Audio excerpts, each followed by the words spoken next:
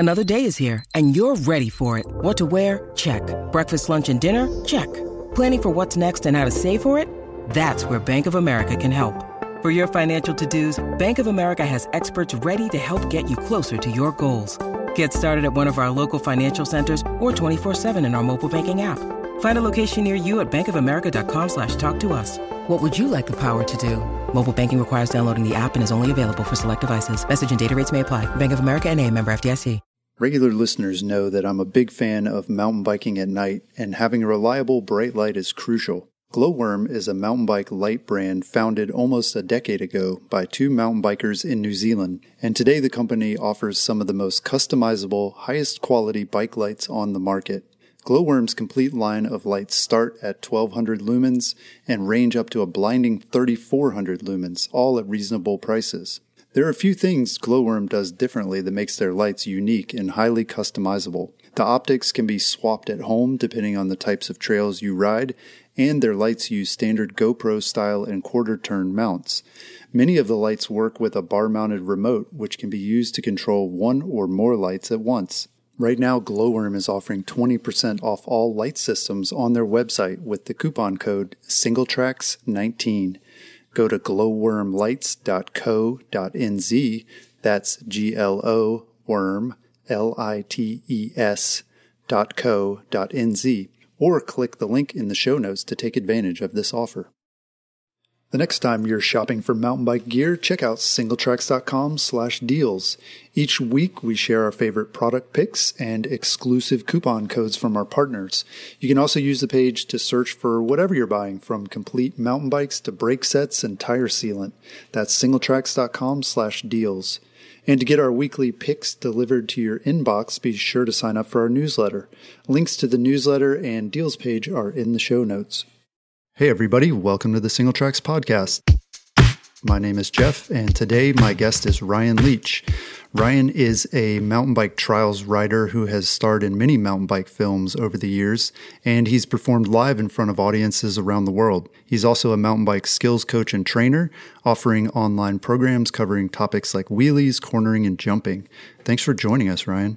Yeah, you bet. No, really glad to be here. So how did you get started in mountain biking? Yeah, I was a teenager, early teens, and like most people who start mountain biking, fun. Yeah. That's, and sure enough, it was fun.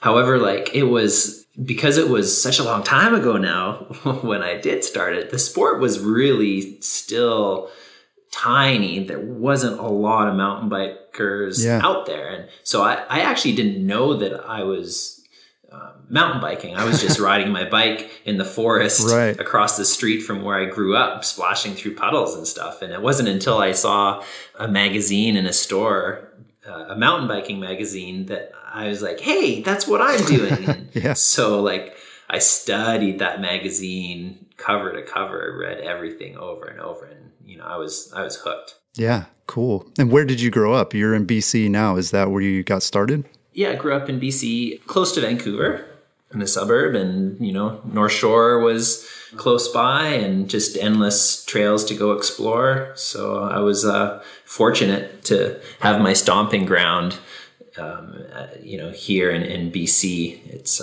it's a great place. Certainly shapes a lot of pro rider careers, that's for sure. Yeah, definitely. So what kind of sort of disciplines were you interested in early on?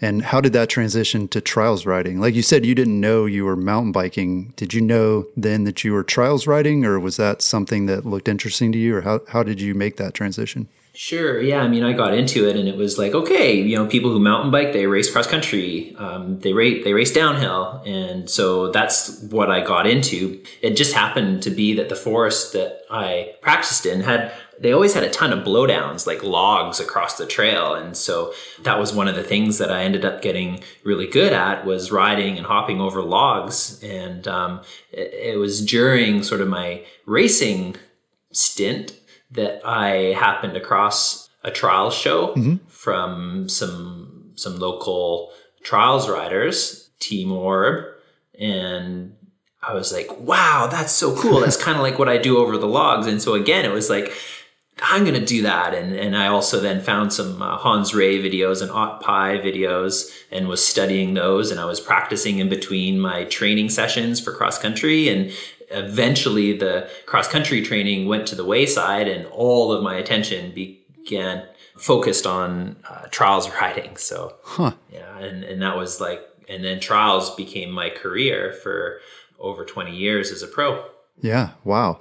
Did the trials start out? I mean, did you do a lot of building of obstacles and things, or was this more just you developed the skills to tackle sort of natural terrain that was in your way? Both. So the cool thing about trials riding is that you can really practice anywhere. Like in your neighborhood, there's always parks with ledges and rocks and things to kind of hop and bounce on and experiment with and play with. And in fact, for even if you're not into trials, just any mountain biker, I highly encourage them to go to your local park and mess around, just play about, have some fun. That's really where a lot of incredibly valuable skills are developed that are often a lot harder to develop when you're just riding trail. Mm-hmm. So I ended up taking over my parents' front and backyards by building a whole bunch of obstacles, like different wooden stunts. And I collected pallets and spools and balance beams and log rounds. And I just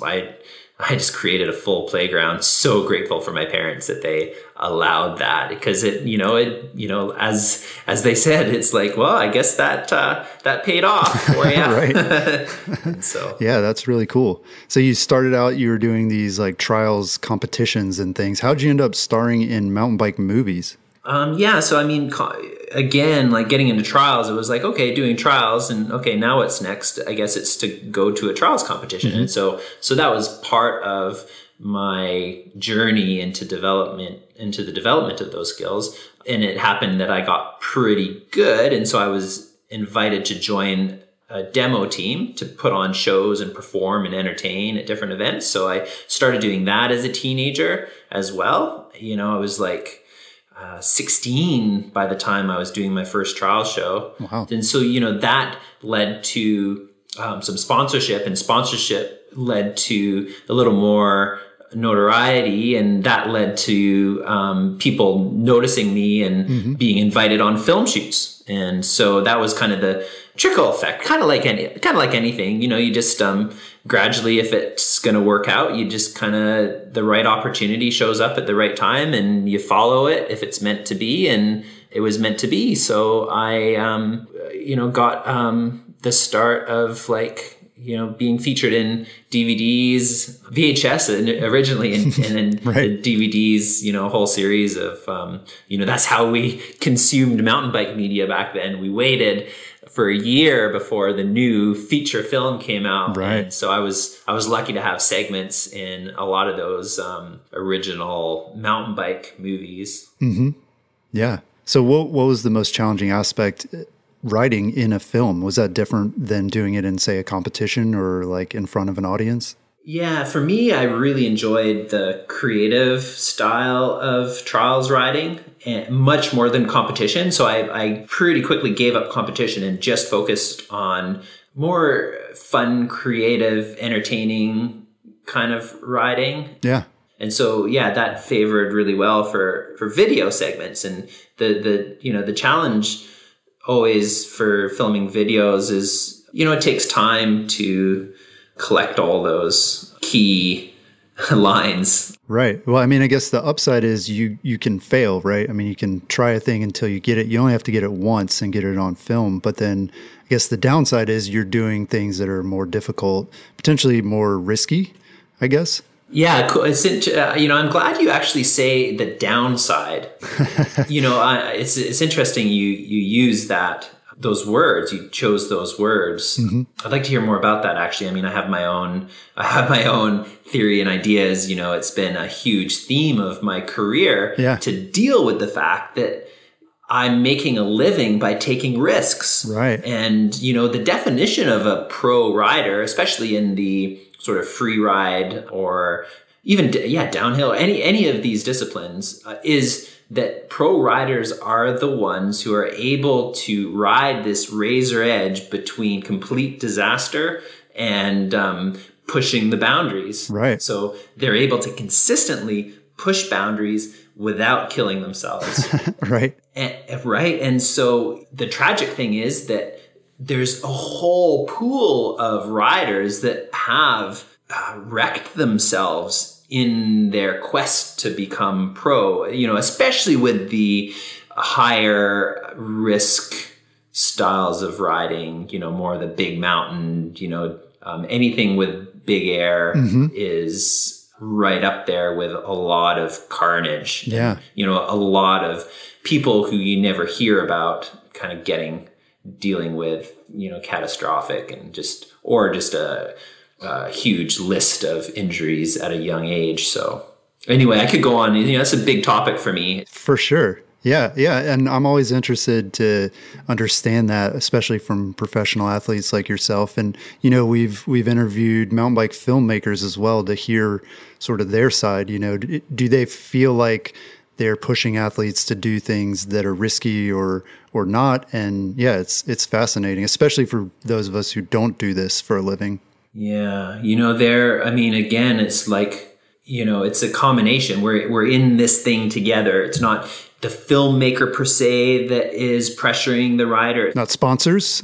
Sponsors, I could see that too. You got to make a name for yourself and please them. So it's a combo. Yeah, totally. It's a combo. So it's like the combination of the filmmaker, the rider, the sponsors, the audience, the notoriety. All these things are combined together to result in choices to ride certain stunts and lines that wouldn't be ridden otherwise. Right. If there wasn't the competition, if there wasn't this feature film, if there wasn't the incentive to make money, if there wasn't the chance to meet really cool people, if you get successful and to be in this crowd, these are all they're all amazing things. You got to take these risks to get there, which is really...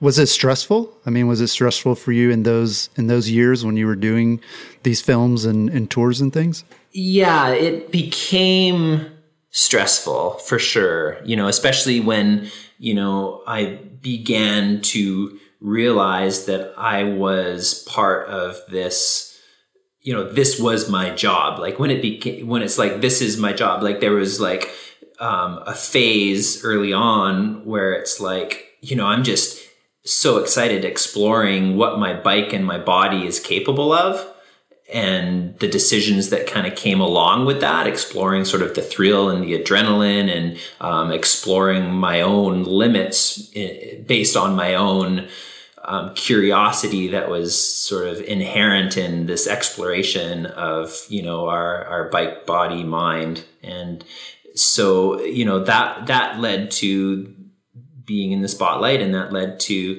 a creation of momentum forward that I began to be influenced by this ongoing need to continue doing what I've done and to continue doing what I've done, but even better, and to continue the cycle of one-upmanship. It was at times stressful, and at times it was like, I was doing things that I didn't want to do. Yeah. And I was doing lines over and over again to get just the right shot or the right photo. And those are things that I wouldn't do otherwise. Right. Yeah. Well, was there a point where you stepped back and looked into the future and said, man, if I keep doing this, how am I going to continue? How can I continue one-upping myself? Yeah, absolutely. And so, that was where, I was pretty awake in I was a pro for 20 years because I did challenge those things. I was fairly quick to adjust my decisions and my riding style in such a way that razor edge I was walking or riding along for either disaster or fame, I kept consistently in a realm that was not way above my confidence level. So I was able to consistently find really entertaining, challenging lines that were of low risk. And a good example is I'd ride I did a few train track segments where I'd balance along a train track and do really technical moves on a train track. And that's low consequence. And it was one of, that was the cool thing I discovered was like, hey, cool, I can have one of the most memorable segments in a film, and all I have to do is do some really technical things just a few inches off the ground. Yeah. Whereas some of the other riders in the film were like doing these massive big gap jumps and having a lot more injury than I did. I was pretty fortunate to not really get too injured through my career. Yeah. And yoga was part of that as well. Like that was, it brought some really important awareness to my my body and what my body was trying to communicate to me in terms of the decisions I needed to make in my riding career. So, yeah, right on. Well, yeah, I want to talk a little bit more about yoga and sort of that transition. Before we move on, you also performed in Cirque du Soleil's La Nouba show in the late 90s and early 2000s. What was that like? Well, yeah, I mean, a cool experience for sure. A really cool experience. I'm grateful to have had a stint there. It was a total of 6 months that I performed for them off and on, because I was a substitute rider for someone who'd been injured a few times in the show. And so, more repetitive strain style injuries, but there was one breakage just from, just a freak kind of thing. But anyway, it was, I would not want to do that job full time because it's so repetitive. It's just, you have to do the exact same moves every day, 2 times a day, 5 days a week. And it was, it just squashed any creativity. It's funny because Cirque du Soleil, it seems like such a creative show, but for the people performing in it, it's just automatic. Yeah. It's just, the same every time. And, sure, you can put spirit and energy and whatnot through that performance, but there doesn't leave a lot of room for playing and creativity, which is something that I was able to bring to the trial shows that I performed all over the place. There was so much more life and energy that, I could interact with the audience and try different lines and have some fun. And it was, definitely something that I preferred. Yeah. Well, one of the tours that you actually put together was called Trials of Life, that would go out and you would do this in front of high school students, I guess, right? So what motivated you to reach out to teenagers sort of in this way? I'd done a lot of psychological work and a lot of thinking about living a healthy, positive lifestyle and also dealing with challenges that arise in life. And, I learned a lot about that through my early career as a pro. And so I always had a lot of teenagers and even younger kids. I kind of did middle school through high school. That was my focus. And so, I did a couple hundred presentations to share this. It was tricky because it's like the follow your dream thing is a tricky one. And that's not what I was doing. It wasn't like I was saying, look at me. If you want it bad enough and you practice enough, you'll become a pro too, which is not, that's not the reality because it's a very unique position. Yeah, a lot of it's luck, it seems like. Well, yeah, right timing. It's right circumstances, it's privilege, it's, all these factors have to come together, like where you grow up. And so I was exploring those type of real topics with the students and sharing, for instance, that, for me, I had to experiment and explore and try a lot of different things until I stumbled across mountain biking. And, I was, nothing really got me excited until I got mountain biking. And, mountain biking is the thing that changed my life in terms of being shy, for instance. I talked about that in my presentation. I was chronically shy. I didn't talk to anyone. I didn't really have many friends. And it was through mountain biking and performing trial shows that I ended up having to talk on the microphone in front of audiences. So I developed this whole new skill set. And so it's who you are now is not necessarily informing who you're going to be in the future. It's like, no, the possibilities of growth and learning and transformation are incredible once you do catch on to something that is inspiring and motivating and exciting for you, no matter what that is, whether it's art or sports or, photography, video, politics, whatever it is. So, but exploring and trying things and then practicing and developing those faculties are kind of what I attempted to communicate. Yeah, that sounds really cool and really motivational. So are you still doing many trials shows these days, or have you kind of put that in the past? Put that in the past. It's after thousands of shows, I was done. Yeah. And, it's not to say that if there's not a cool event that comes up that I won't do a trial show and perform again. Because, for instance, the last trial show I did was a super special one because it was 3 generations of trials riders. It was at the IMBA World Summit. Oh. And it was so Hans Ray, who was a generation before me, and then it was myself, sort of the middle generation, and then it was Danny McCaskill, who is obviously sort of the latest generation, although there's pretty quick there, there's already sort of the next generation evolving from Danny. But anyway, having those three generations together was really cool. And so like Hans was at that show. So who knows, maybe I'll be the elder generation in a trial show in a number of years, somewhere cool. So we'll see. Yeah. Well, that's great that you're still able to do a lot of those same moves and things. And you mentioned a little bit about how yoga has helped you, I guess, both physically and mentally. And we did a story recently. Matt Miller got together with you to talk about some yoga poses and things that might be helpful to mountain bikers. So can you talk a little bit about the types of injuries that you sort of had during your career and how yoga helps with that? Sure. I mean, having and dealing with an injury can be the motivation for trying yoga. Recovering may be something that your physiotherapist or a friend suggests, hey, give yoga a try. It'll help you, gain that range of motion back or something along those lines. So however you get into yoga, it's like, for me, it was my wrists and my elbow and shoulders were fairly strained from different crashes and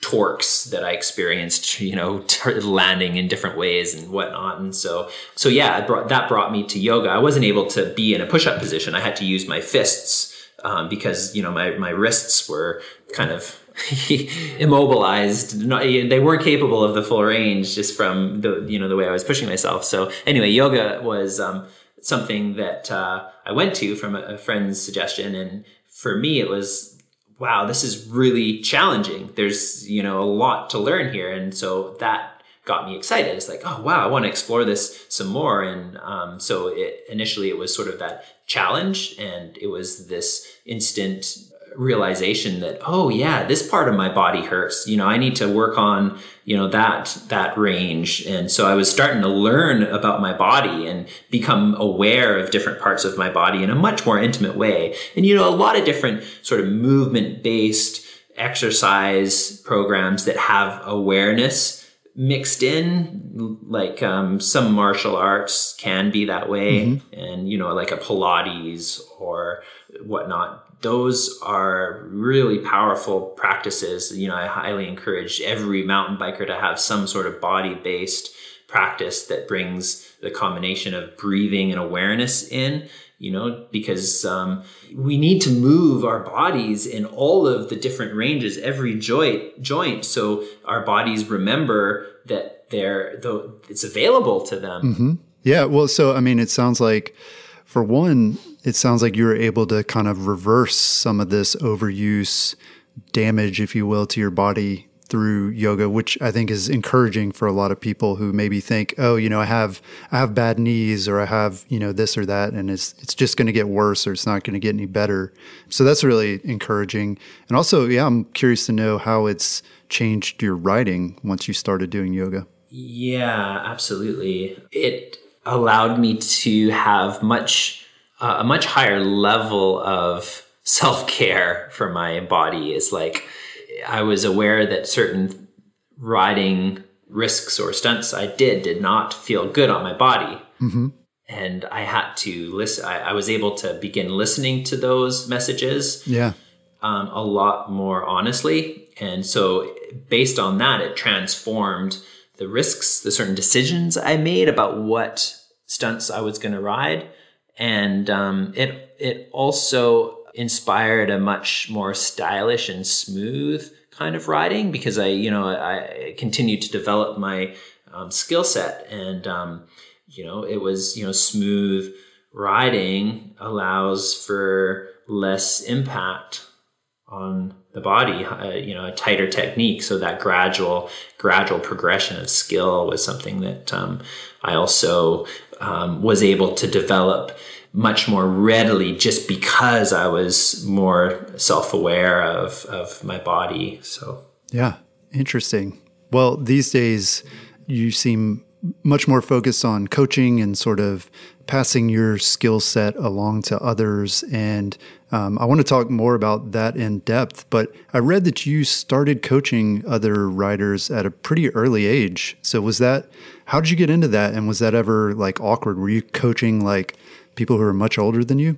Oh, totally. I was just a teenager when I started coaching. Yeah. I was like 16. Yeah. When I started did my first coach training program. And so I was coaching. There was never anyone really that was younger than me. I did kids camps and stuff like that, but lots of adults and lots of private clinics. People, especially as I began to get more well known, people would seek me out and ask for private clinics, or I do group clinics, and then I do specific kind of skills like balance clinics and whatnot. So it's been a theme throughout my entire career is coaching. I did a series, early on there was a TV show called The Ride Guide, and I did a series of how-to videos for that show, and produced a DVD called Mastering the Art of Trials, which was all instructional. And so, it's been a really great theme through my career, and I'm stoked to be able to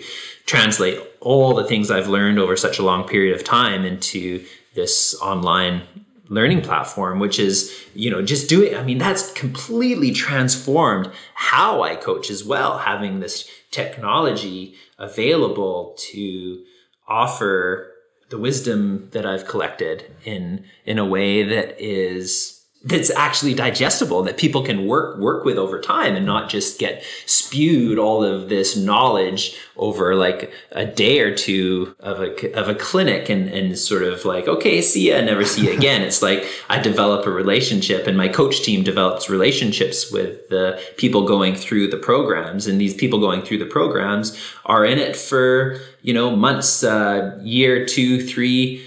Some have been on the website for 4 years, and have just gradually been working through all of the content, because there's a ton of content there too. So it's like they can just learn at a natural pace and a natural rhythm, learn just like, it's like, okay, everyone on the site is educated to know that, hey, there's no shortcuts, there's no quick fixes, there's no magic formula that will instantly allow you to do, a certain move. It's like, no, this is, you got to do your homework. You got to log the time, but hey, here's the formula. Here are the gradual steps and drills that you can engage with that will help allow you to develop these techniques and skills and style in a gradual and safe way. Mm-hmm. Well, yeah, I was going to ask you sort of how it's different from some of the other skills classes and coaching programs. I mean, right off the bat, it sounds like, I think a lot of us are familiar with these like weekend skills camps or, one-day camps, and those seem to be really popular with a lot of riders, but it sounds like what you're offering is more of a long-term approach to, really building these skills over time, and there is no quick fix. Right. Yeah, exactly. And so, the in-person coaching, as I've done through my career, it has many pluses and things that can be done that can't be done online. But I see the in-person as a, maybe as needed addition to the core online platform. Like that's the consistent sort of necessary foundation for learning. And then as needed, you go to do an in-person. And so it's cool that it's not just, it's not just passively watching a video. It's like, there's a video, there's an assignment in the video, there's a written section to reinforce it and speak about the lesson, perhaps in some different language. And then there's the community aspect, the comment section below each lesson, where students can submit their questions or submit their practice video for precise feedback.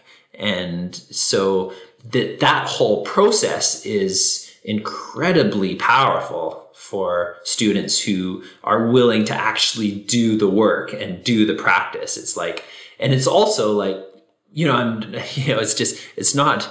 it's promotion for my site. Yes. But the reality is that it's the best value for learning skills out there. It's like, $19 a month, and the people who engage it are getting so much value. The people who are utilizing the coach team, because they've got a private coach anytime they want. They just have to ask the question.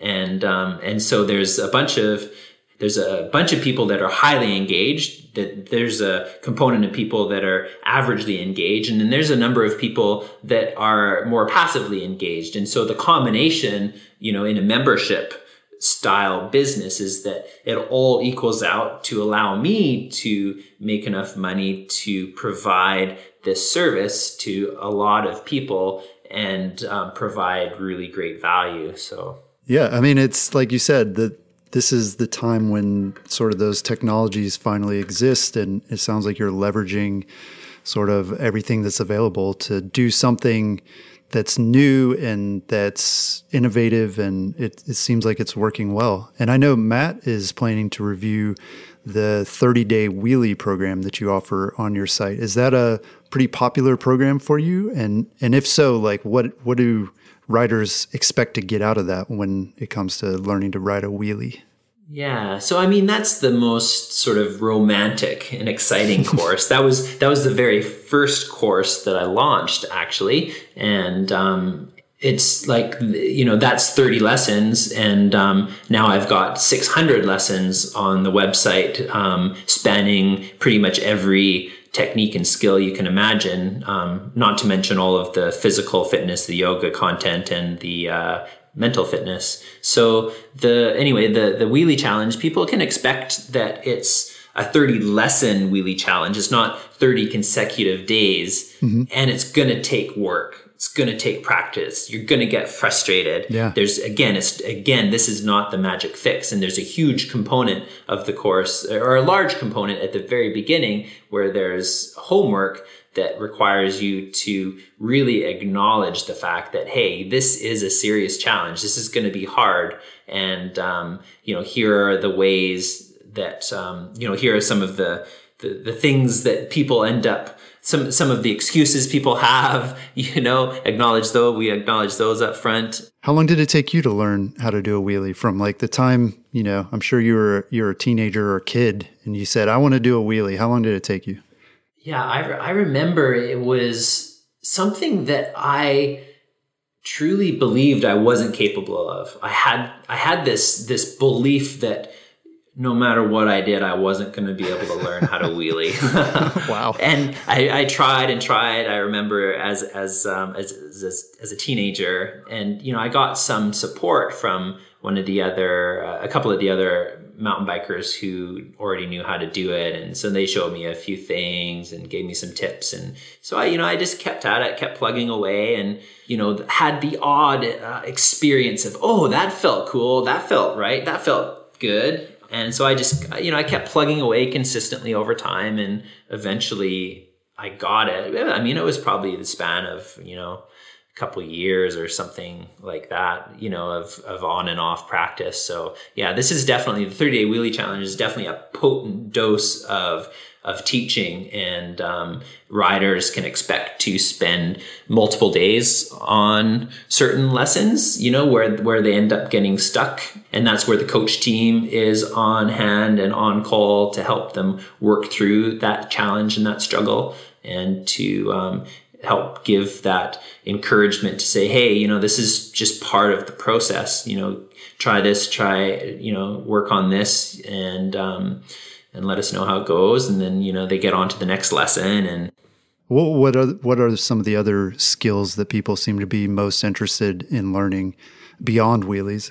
Well, I always encourage people to engage the baseline balance skills course, and so that's slow speed balance skills, track stance, hopping and rocking. And it's not the end result in this course or any course. Like wheelies, for instance, learning to wheelie, that's the icing on the cake, but it's all of the steps, all of the drills and lessons in that course and in the balance course that are incredibly valuable for overall bike body mind connection and intimacy development with the bike and awareness with the bike. And so even like the bunny hop course, the bunny hop masterclass or the manual masterclass, it's these gradual steps and lessons that are each lesson in and of itself is an end result. Do you know what I mean? Yeah. I mean, it sounds like a very holistic approach, which is cool. And it's, it sounds too like you're kind of borrowing some of this concept from yoga again, that it's the connection between the two, the mind and the body, and sort of pulling it all together.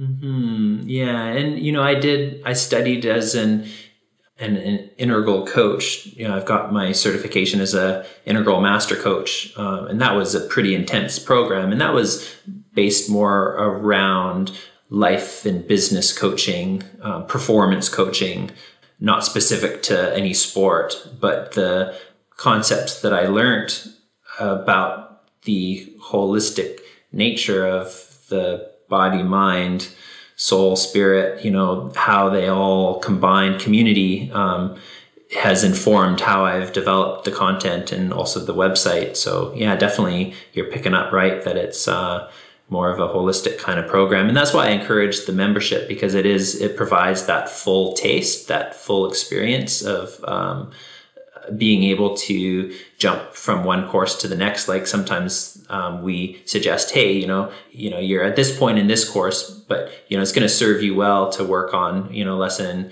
1 through 8 in this other course before you come back. Mm-hmm. That'll help to you develop and round out your skill set in this other area that's going to serve you to continue, say, the manuals or whatever it might be, jumping. So yeah, that's really cool.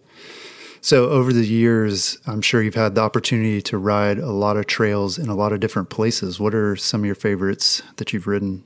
Oh man, I mean, I love the desert. I love Arizona and Utah. I love rock. I love technical slow speed trails that have a variety of creative line choices. I can get playful. Mm-hmm. And so that's what I love that. But, obviously, like living in BC, you can't keep up with the number of new trails that are being built, and the quality is just so outrageously high and beautiful that, it's paradise here for a mountain biker. Any level of trail you can just go out and find and have like a great climb, a great descent. You can find something that's low stress or a little more risky, whatever it is. It's like, yeah, I mean, I love the riding here. If I had a choice, I'd be a BC rider for life. And if I didn't have the opportunity to go anywhere else. So yeah, very cool. So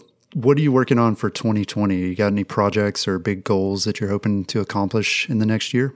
Mm-hmm. Yeah, definitely. I'm in the development of perhaps the most important course that I've developed yet, and it's called Beginner's Blast Off, and that's going to launch in the spring.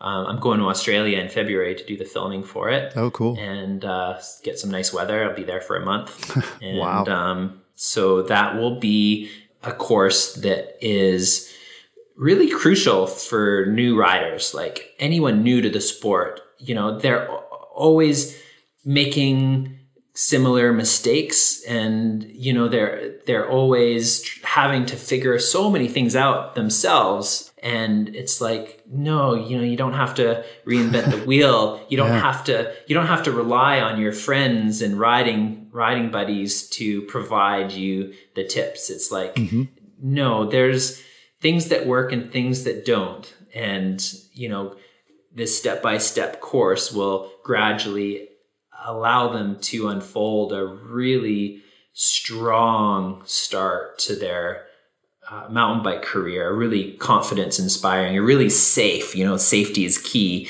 And not only that, but encouraging and helping to early on instill the values and standards of relating to the industry in terms of, okay, well, what are the risk levels that I want to take? What are the products I want to buy? The commercialism aspect, exploring all of these things. Like, if I try to ramp up too quick or do the cool line or impress my friends, the whole ego aspects, that could limit the number of years I can ride. And mountain biking, I believe, should be a lifelong endeavor, something you can do late into your life. And, that's something that I think needs to be encouraged. And I think if those sentiments can be instilled in a course that new riders are engaging with, and even intermediate riders, they're going to be encouraged to go through this course because there's certain key fundamental movement patterns that will be covered that a lot of riders aren't even aware are possible, that are missing in their toolkit. And so it's going to be a review and an intermediate rider kind of test in a way. Yeah. So I'm super excited about this course. Yeah, it'll be a big course, and it's been a lot of work already, and it's going to be a lot of work to produce. But it's those work and effort that goes into creating a course that I know pays off with such great reviews and feedback from the riders that we get from all our courses. Yeah. Very cool. Well, Ryan, thanks so much for taking the time to talk to us. I know your story is very inspirational to a lot of people. And I know also that your coaching program is something that a lot of people are going to be interested in. So thanks for joining us. Yeah, no, it's absolutely my pleasure. Thank you for the great conversation. Well, you can find out more about the Ryan Leach Connection at ryanleach.com. And you can also get more information about Ryan and his career there as well. That's all we've got this week. We'll talk to you again next week.